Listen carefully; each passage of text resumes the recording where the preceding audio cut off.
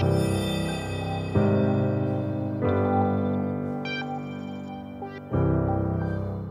going to do 3 Psalms tonight, hopefully. 62, 63, and 64. And they sort of form a triad. It's a very unusual triad. It's David crying out to God. And it's going to be very interesting to see how this breaks out.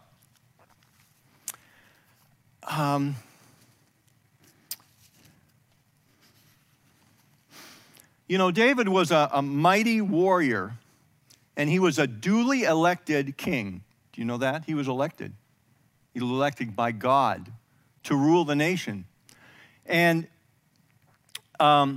he killed many enemies of God in battle.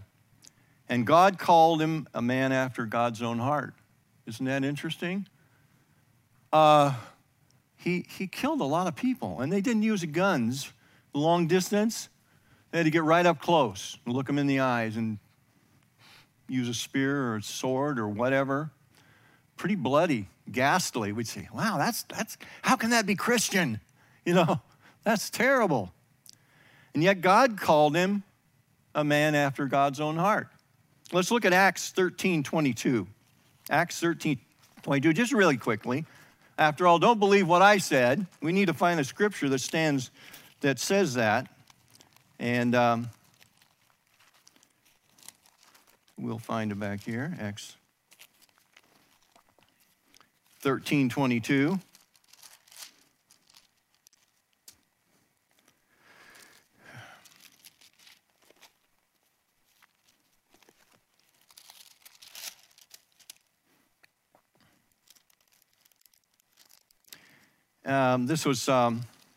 This was a sermon that was being given, and he said, and after he had removed him, he raised up David. We're talking about Saul had been removed as king because he had disobeyed God. After he'd removed him, he raised up David to be their king, concerning whom he also testified and said, I have found David, the son of Jesse, a man after my heart, who will do all my will. So he was a man after God's own heart. Say, man, what a bloody life. And yet he wrote the Psalms. It's all about war, you know. Do you realize that we were all born in a war zone? You were born into a war zone. Now, we've been pretty blessed by being born into a nation that has provided a shell, a protection from the warfare that is going on. Yet we are part of a war. And warfare has been the norm in heaven and on earth since Lucifer declared his manifesto of rebellion against his master, and he extended warfare to earth through this serpent and transmitted sin to mankind through Adam. It started actually in heaven. Did you know that there was war in heaven? Lucifer made a manifesto. He says, I'm going to be like God. I'm going to rule. And basically, I'm throwing God out. You'll find it in look in Isaiah. What we learn from David, though, is the secret of his leadership. And we learn from David how to fight a war God's way. We learn to fight a war through prayer. Let's look at 2 Corinthians 10:4. Look at 2 Corinthians 10:4.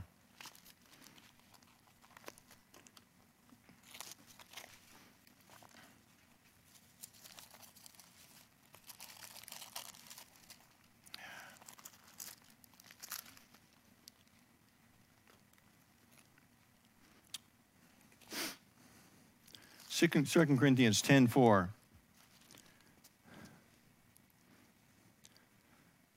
I'm going to start a little before that. For though we walk in the flesh, we do not war according to the flesh.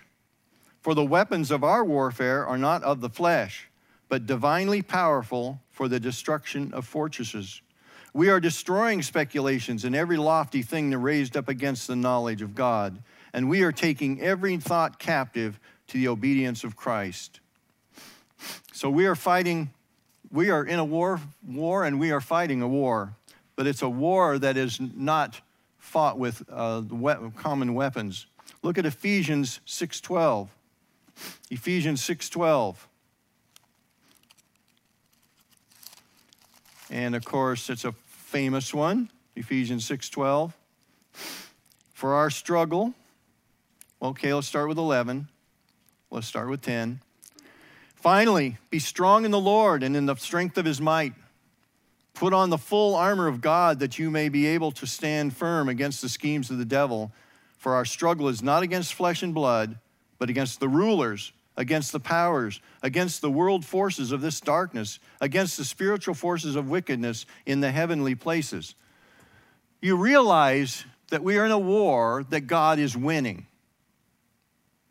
God is winning. In fact, the enemy has already been defeated 2,000 years ago. Our Savior hung on a cross, and the enemies of God thought, man, I've got God right where I want him, in a human body, and we're going to kill him. And yet God had a secret plan. That very act was going to set men free and cut off the head of the serpent. Remember what it said in Genesis? When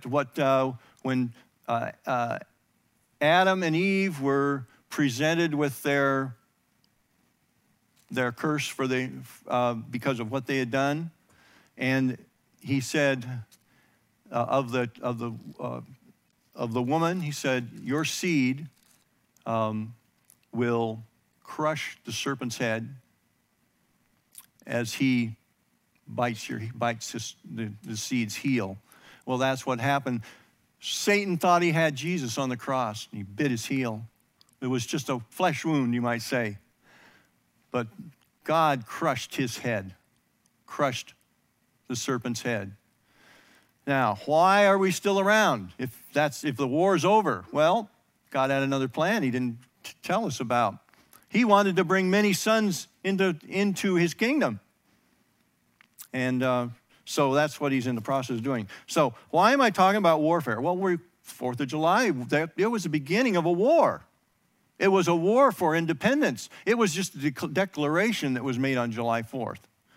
But then the war began, and it was a good war because it was to set us free from the abuses of Great Britain. So we're going to get to Psalm.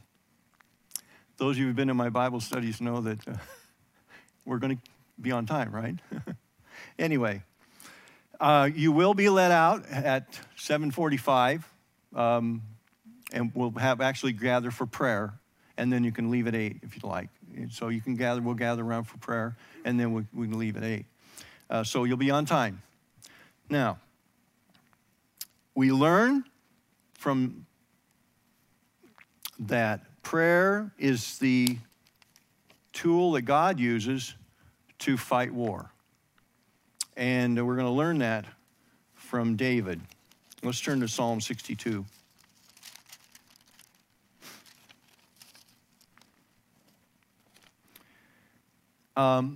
We don't know when David wrote this, but obviously he did write it at some point, and he deliberately sat down and wrote this. It was something that came out of his heart. The Psalms are not like a theological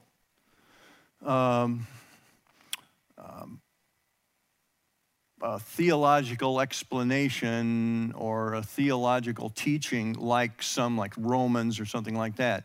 Yet David revealed incredible things about God, because David didn't just know about God, head knowledge. You can read the book of Romans and Hebrews and get a lot of head knowledge, and you can know about God, but David knew God. There's a big difference. He knew God. I'd love to know God like David knew God. That's why God called him a man after his own heart.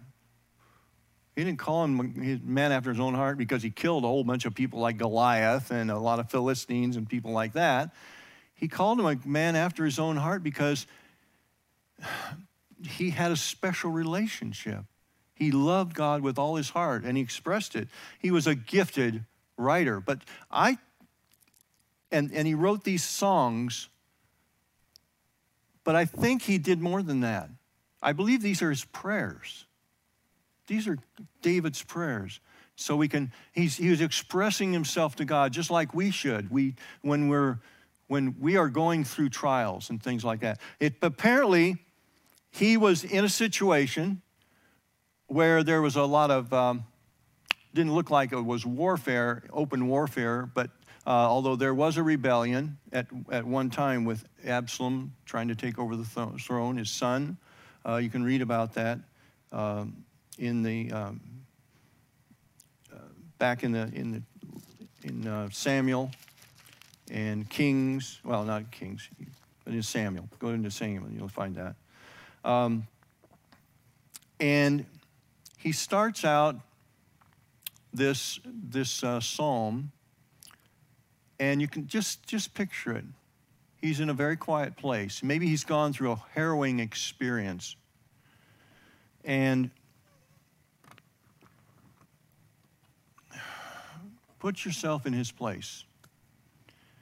You'll see what's going on, and yet we'll see how he follows, how he deals with the rebellion going on in his kingdom.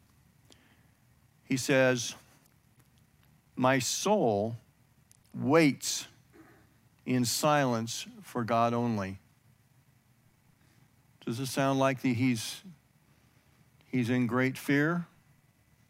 He says, "My soul waits in silence for God only. From him is my salvation." Do you think that salvation is going to come by the sword or whatever? He's trusting God. We all find ourselves in situations like that, where we are at the end of ourselves. There's no hope, and we don't know what to do. This is the approach that we should take when we face things that we cannot deal with. Fear creates paralysis. Fear creates paralysis. And hopelessness causes us to give up and go into depression. But when we trust in God, He gives us courage and strength in himself. So David says, in the face of this difficulty, in the face of this hopeless situation, my soul waits in silence for God alone. From him is my salvation. Not only spiritual salvation, we're talking about he's going to rescue me from my situation. He only is my rock and my salvation, my stronghold. I shall not be shaken. So then he says, how long will you assail a man that you may murder him, all of you? Like a leaning wall, like a tottering fence? They have counseled only to thrust him down from his high position. They delight in falsehood. They bless with their mouth, but inwardly they curse. Selah. Think about this. Pause. My soul waits in silence for God only, for my hope is from him. He only is my rock and my salvation, my stronghold. I shall not be shaken. O God, my salvation and my glory, the rock of my strength, my refuge is in God. Trust in him at all times, O people. Pour out your heart before him. God is a refuge for us. Men of low degree are only vanity, and men of rank are a lie.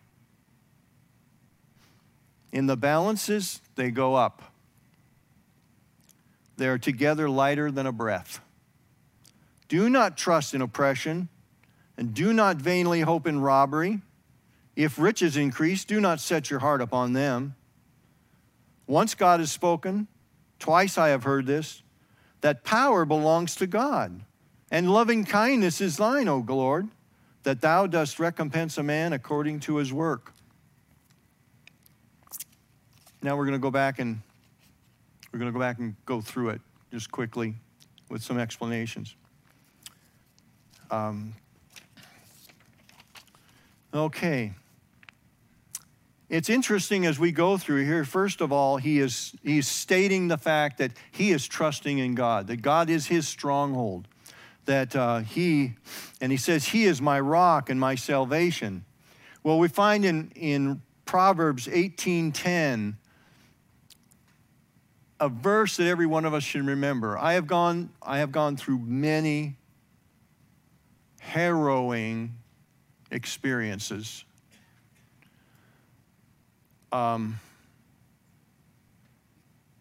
There were times when I didn't know what to do.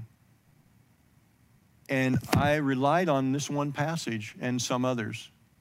And I would repeat them over and over again. The Lord is a strong tower. The name of the Lord is a strong tower. They who run to him are safe. That's a transliteration. I didn't want to spend time running and getting it. The picture here is of a man being chased.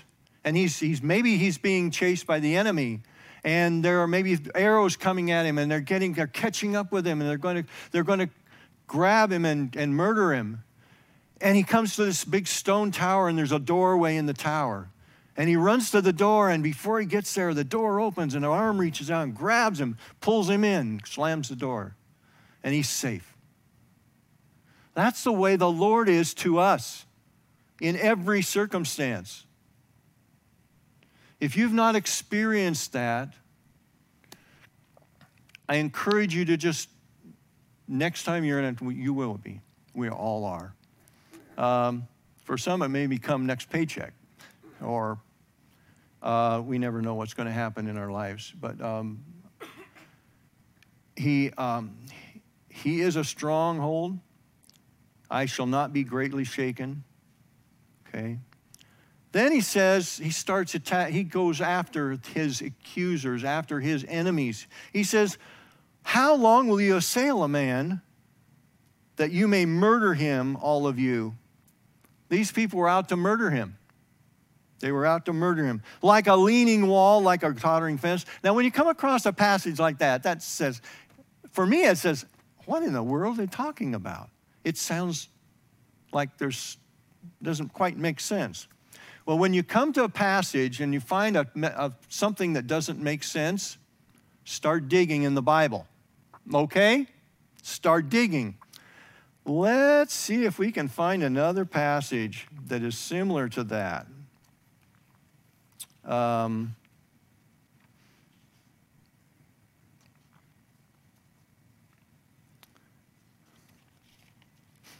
Yeah.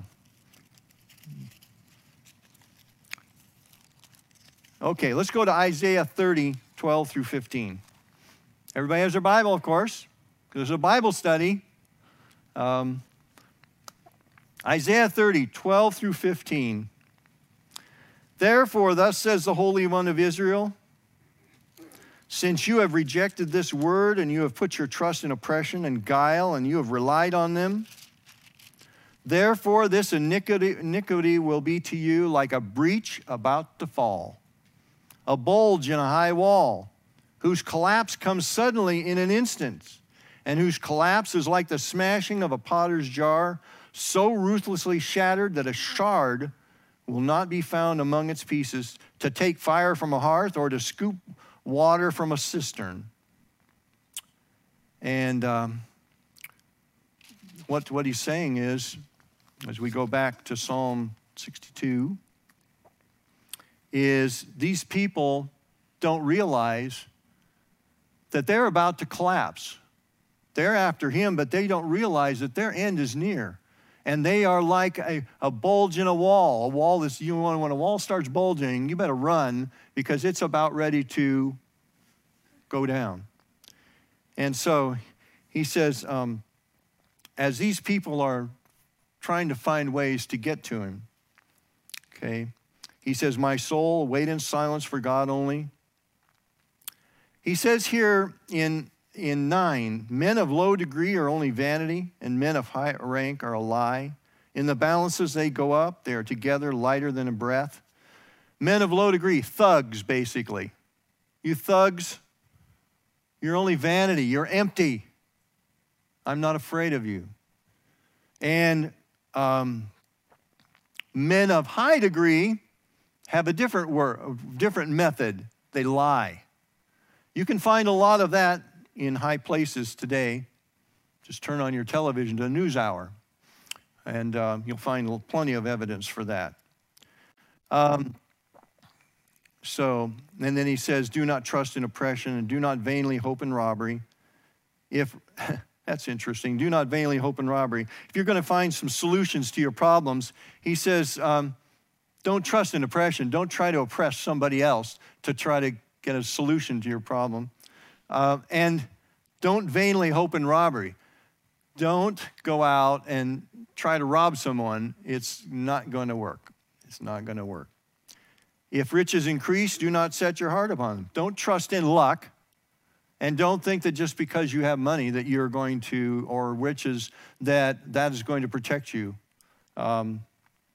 Only God will protect. Only God. God does answer prayer.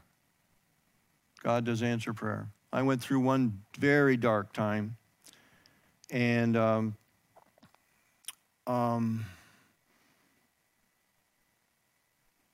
Romans 8. There is therefore now no condemnation for those who are in Christ Jesus. For the law of the Spirit of life in Christ Jesus has set you free from the law of sin and death. For what the law could not do, and it was weak through the flesh, God did, sending his own Son in the likeness of sinful flesh, and for sin, he condemned sin in the flesh, that the righteousness of the law should be fulfilled in us who do not walk according to the flesh, but according to the Spirit. I remember memorizing that and saying it over and over and over again. You know, when you're in deep torment because of situations, only thing you can do, it's all in your head, and the only thing you can do is to take those thoughts captive, and you flood them out with Scripture. You flood them out with Scripture. There was another thing that saved me. Somebody gave me this disc, and there was a song, Come, Now Let Us Worship. Come, let us bow down. I don't know how many times I played that song over and over and over and over. Had headphones on, I'd go to work, and I'd pretend like I'm really okay. I'd play it over and over and over again. And I remember the passage that in Job where he said when he lost all of his children, he said, and lost everything, he said, he bowed down and worshiped. That's what David's doing here. He worshiped God. My soul waits in silence for God only, for from him is my salvation. Believe me, it works. It works. And no matter how bad it is, if you're still alive, he's got a job for you to do, and he will deliver you. He will deliver you.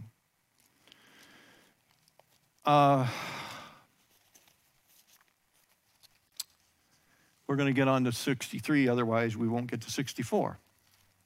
So let's go on. Believe me, I could go on any one of these for quite a while. So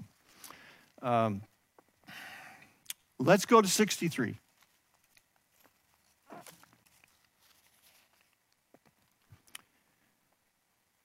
This is an interesting passage because this you see the heart of David, and it's one that is quoted quite often. But commit this thing to memory. In fact, we might even find a song in here. O God, thou art my God, I shall seek thee earnestly.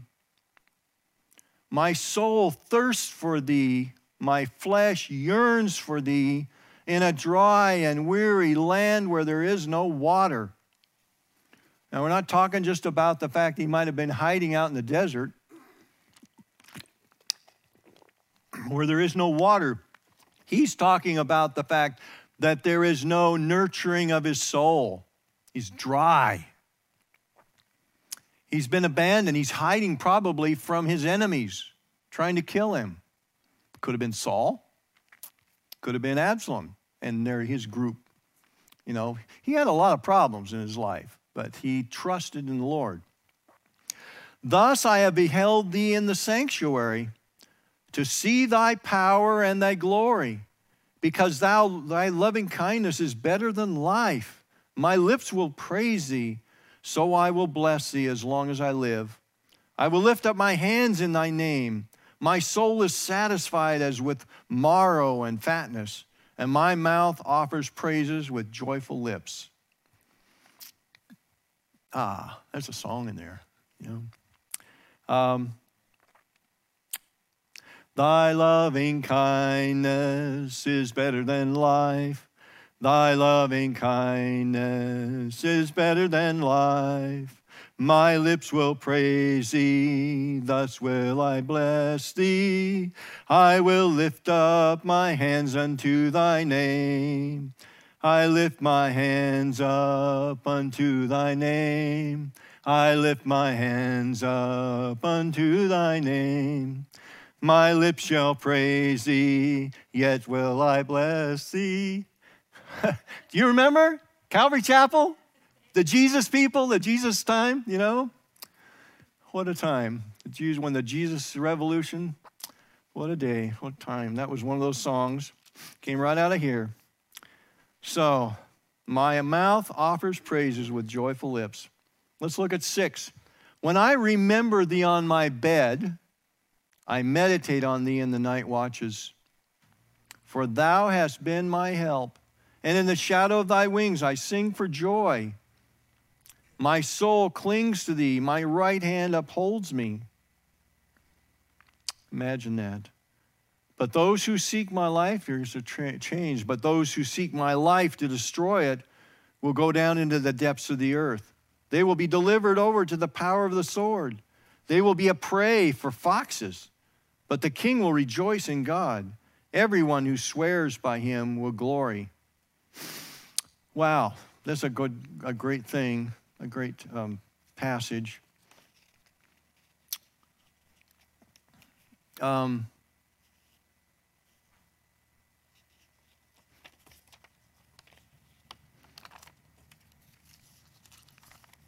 what happens when you have lots of notes. Get tangled up in the notes. I'd rather just read it and explain it, but got too much to share.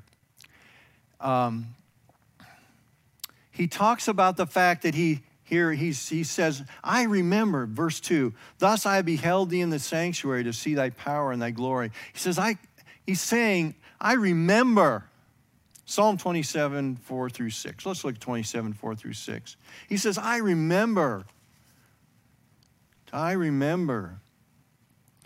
27, 4 through 6. One thing I have asked from the Lord that I shall seek, that I may dwell in the house of the Lord all the days of my life, to behold the beauty of the Lord and to meditate in his temple. For in the day of trouble he will conceal me in his tabernacle. In the secret place of his tent he will hide me. He will lift me up on a rock. And now my head will be lifted up above my enemies around me, and I will offer in his tent sacrifices with shouts of joy. I will sing, yes, I will sing praises to the Lord. He talks about the sanctuary, this place of protection, this place of being hidden away from his enemies.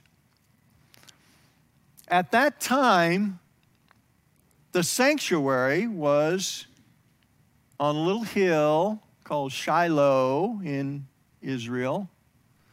And what was this sanctuary like? It was a tent. It's a tent that had been around for hundreds and hundreds of years. And that's where they would give their offerings. That's where they would worship God. Samuel was there. He would live there basically, and people would come, and they would do all the things that they had been doing in the wilderness. Remember, it was built in the wilderness many years ago, years before that. But he talks about it as a place of rest. And I can imagine, in the sanctuary, there were two compartments. In this tent, there were two compartments. There was a holy place, and then inside of that and at one end was this Holy of Holies. And inside the Holy of Holies, there was this box. And on the lid of the box, there was a gold box lid. It really wasn't a lid. It was actually another thing set on top. There was this gold lid with two angels with their wings brought up like this. And in the middle of that thing, there was the glory of God, the Shekinah glory. And when it was in the wilderness, that Shekinah glory shone every day, all day long and at night. During the night, it would shoot up a shaft of light that would light the area and provide protection from their enemies. And I'll bet it scared them too. What is that? And during the day, there was a cloud. Do you know that cloud was not just a little skinny thing like a pillar of smoke? It was a cloud that covered the sun and provided them with shade. If I had time, I'd take you to another passage that describes it exactly. But I'll let you search it out. It isn't just in the book of Exodus. But check it out. And so he says, I thirst for you, and I long to be in the sanctuary where I can worship you.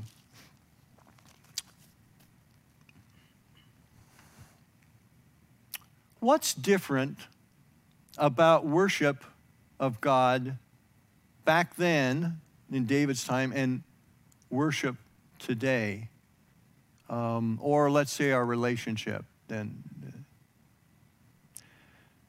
Before Christ rose from the dead, when people died, they would go to Sheol. And we'll talk about that. They would go to Sheol, the place of the dead. And the Holy Spirit came upon them when they were alive for acts of service, acts of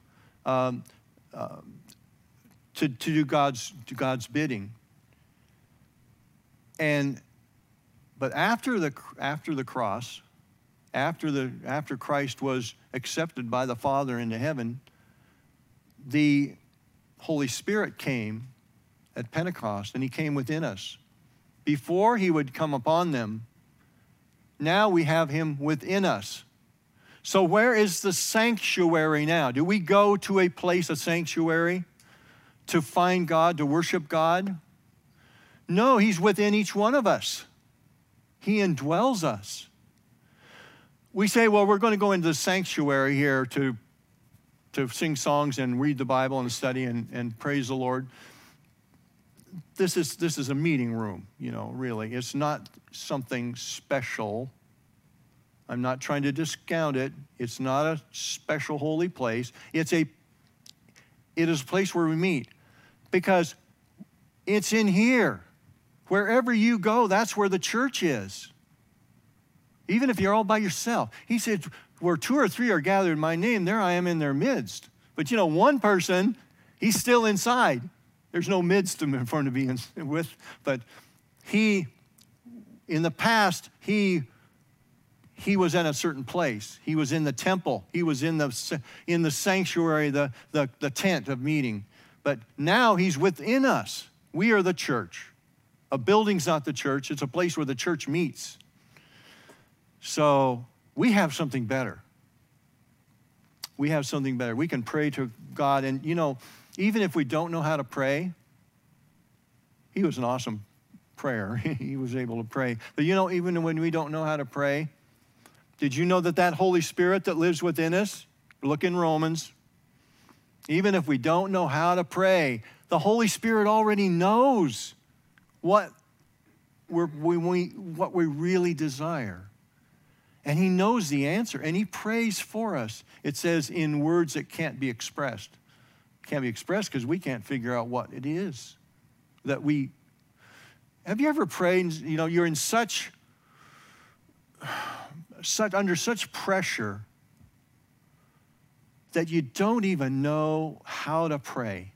You don't even know what to pray about. You just say, Lord, you know what I need. I don't have any answers. I'm seeking you. He says, use this one. Okay. O Lord, O God, thou art my God. I shall seek thee earnestly. My soul thirsts for thee. My flesh yearns for thee in a dry and weary land where there is no water. You can use that one. Did you know you can pray the prayers of David, and it's certainly a good starter. And then, you'll break out and you'll say, Lord, this is my need. This is it. But pray David's prayers. I want to cover one more thing here real quickly, because in verse 9, he says, but those who seek my life to destroy it will go down into the depths of the earth. This is speaking of Sheol, and it is a real place. It is a real place called Sheol in the Hebrew, Hades in the Greek.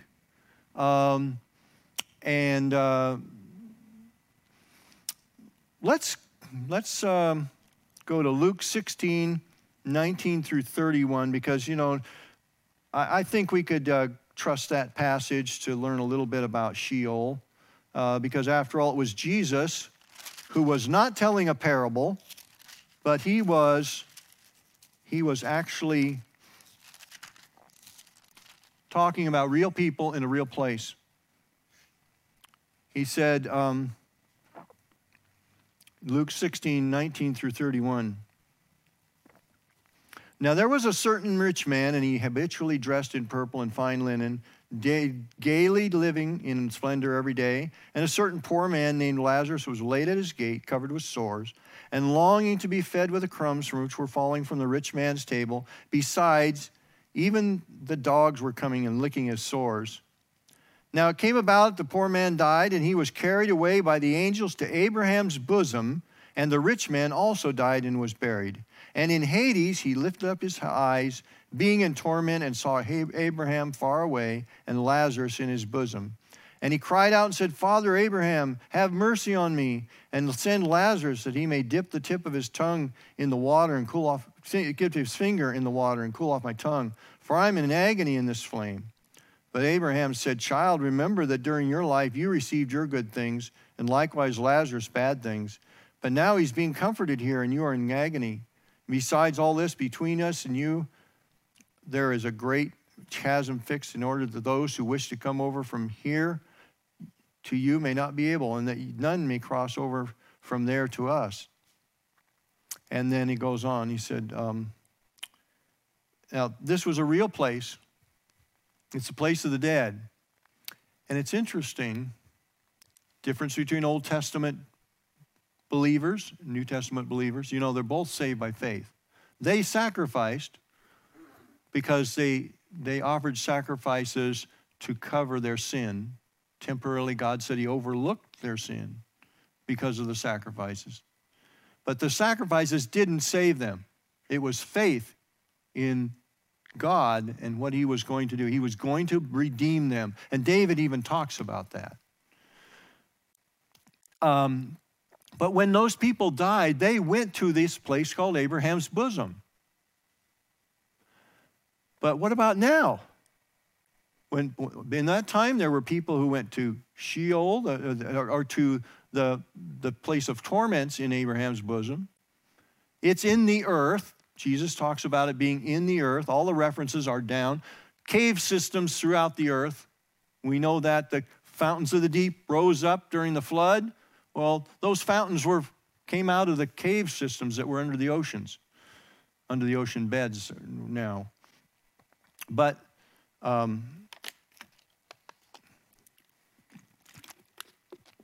believe me, there are plenty of passages if you just dig.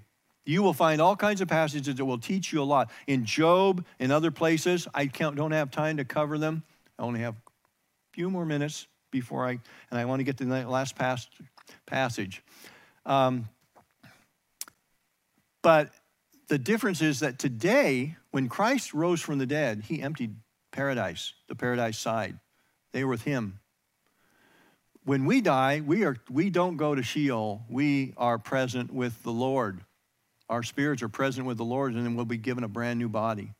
There's a difference. Because in the Old Testament, they had not been redeemed yet. They had been covered. They had not been redeemed yet until after Christ rose from the dead. Now, all mankind is redeemed. So, when he says that these bad people are going to go to Sheol, it's a real place. It's not like he's just giving a curse, something like that. Some people might read that and say, oh, well, that's just a bad way of saying bad things are going to happen to these people. Let's go back here.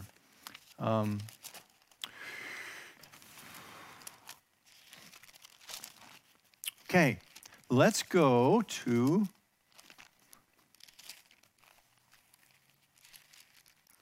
Psalm 64, because we don't have much more time. Obviously, I haven't been able to cover a lot. But you have the tool right in front of you. And I'll tell you what, if you have a question, ask this. There's a lot about the Bible in here, and there's a lot of great sites. You just ask what is Sheol? And you'll get about 50 pages of stuff on Sheol and all the scripture verses or whatever. Anything you have a question, look it up on Google. You'll find it. Anyway, let's go to 64 because I promise you, 5 minutes. Okay. This was the good part too. By the way, when we read this, we're just going to read it because we only have 5 minutes. Remember, this was written by a guy named David who was God's elected leader for Israel, duly elected. As we read this, see if there's any parallel with a duly elected leader today. Just ponder it. Okay, this is now David talking to God about his situation, okay? Hear my voice, O God, in my complaint. Preserve my life from dread of the enemy. Hide me from a secret counsel of evildoers. Mueller report, what's that? From the tumult of those who do iniquity. They were talking about violence here, tumult. The confusion, the mass mess of those who do iniquity, who have sharpened their tongue like a sword. Do we hear that on TV every night, every newscast? Oh my. They aimed bitter speech as their arrow, to shoot from concealment at the blameless. Suddenly they shoot at him and they do not fear. They hold fast to themselves an evil purpose. They talk of laying snares secretly. They say, who can see them? God can. They devise injustices, saying, we are ready with a well-conceived plot. For the inward thought and the heart of a man are deep. Well-conceived plot. 7, but God will shoot at them with an arrow. Suddenly they will be wounded. So they will make him stumble. Their own tongue is against them. All who see them will shake the head. Then all men will fear and will declare the work of God and will consider what he has done. The righteous man will be glad in the Lord and will take refuge in him, and all the upright in the heart will glory. This is talking about palace intrigue. David had plenty of enemies within his family, within his country, and without. And it hasn't changed. It hasn't changed over the years. Politics, they say, don't ever talk about religion and politics, okay? Because everybody has a side, and they'll just fight each other, and they won't, and you'll just make enemies. You won't make any friends. Do you know what politics and religion are together, you might say? What is the real issue here with politics? It is answering the question of who will rule. It's not really the issue of this group of people against this group of people. It's this group of people against that person. It's the same thing that started in heaven when one of the angels, who was in a very privileged position, look in Ezekiel, a very privileged position. It appears that he may have been the bodyguard, you might say, the head of the guards around the throne. It's very possible. He had a very high and exalted position, and yet he led a rebellion against the Most High God. He was able to go around and convince a third of the angels, and we don't know how many that is, to engage in a rebellion against the Most High God. Figure that one out. Is that insanity? And yet today, there are lots of insane people. They go against the Most High God. They say, who is he? He's nothing. Yeah, religion. You know, you can have it. I'll have my own stuff, whatever.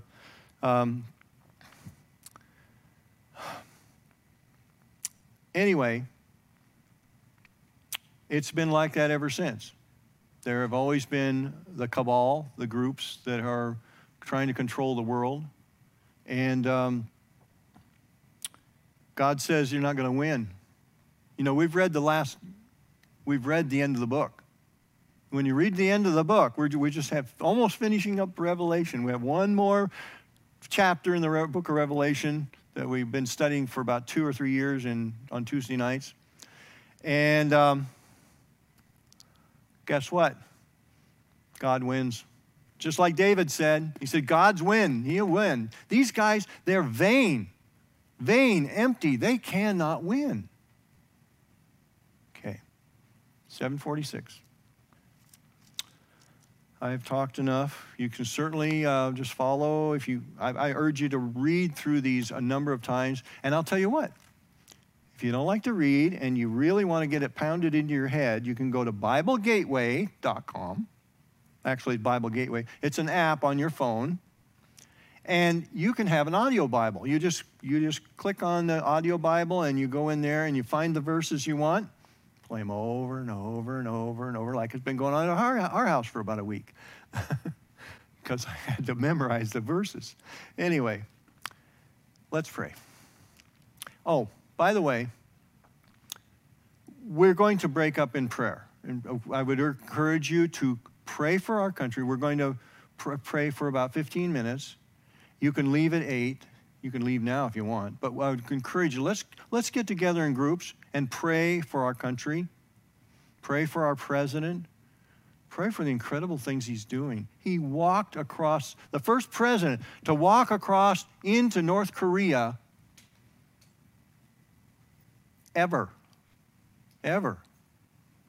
And you're going to see peace in North Korea. It's going to be incredible. It's incredible. It's all the things that are going on. Brand new world coming. Anyway, he's not Jesus, by the way. Not Jesus. Jesus is going to come to a world that's and really save it. I'm going to pray and then let's break up. Heavenly Father, thank you so much for your word. And Lord, there's so much that we hardly even scrape the surface. I pray, Lord, that you would just guide and direct us. Help us to use this as a springboard to go out and do the searches on all the words that we didn't understand, all the passages, and find the other scriptures that support them and explain them and back them up. We just thank you that we can know you because you've revealed yourself in Jesus and you revealed yourself through your word. And We owe everything to you, Lord. And we thank you for David's leading the way in depending on you in all circumstances. And Lord, whatever things are on our minds right now, the things that are tearing us apart, the things that we long to see resolved, Lord, we lift those up to you. And Lord, there are people who have cancer, there are people who are separated from their loved ones, there are people who are facing many perils. And I pray, Lord, that you would just lift us up, encourage us, and be our standard, be our battle flag, and be our Savior in all these circumstances, as you already are. If there's anybody who does not know Jesus as your Savior, if you do not know for sure that you have an eternal relationship with the living God, then I urge you, don't wait. Talk to somebody and accept Jesus as your Savior.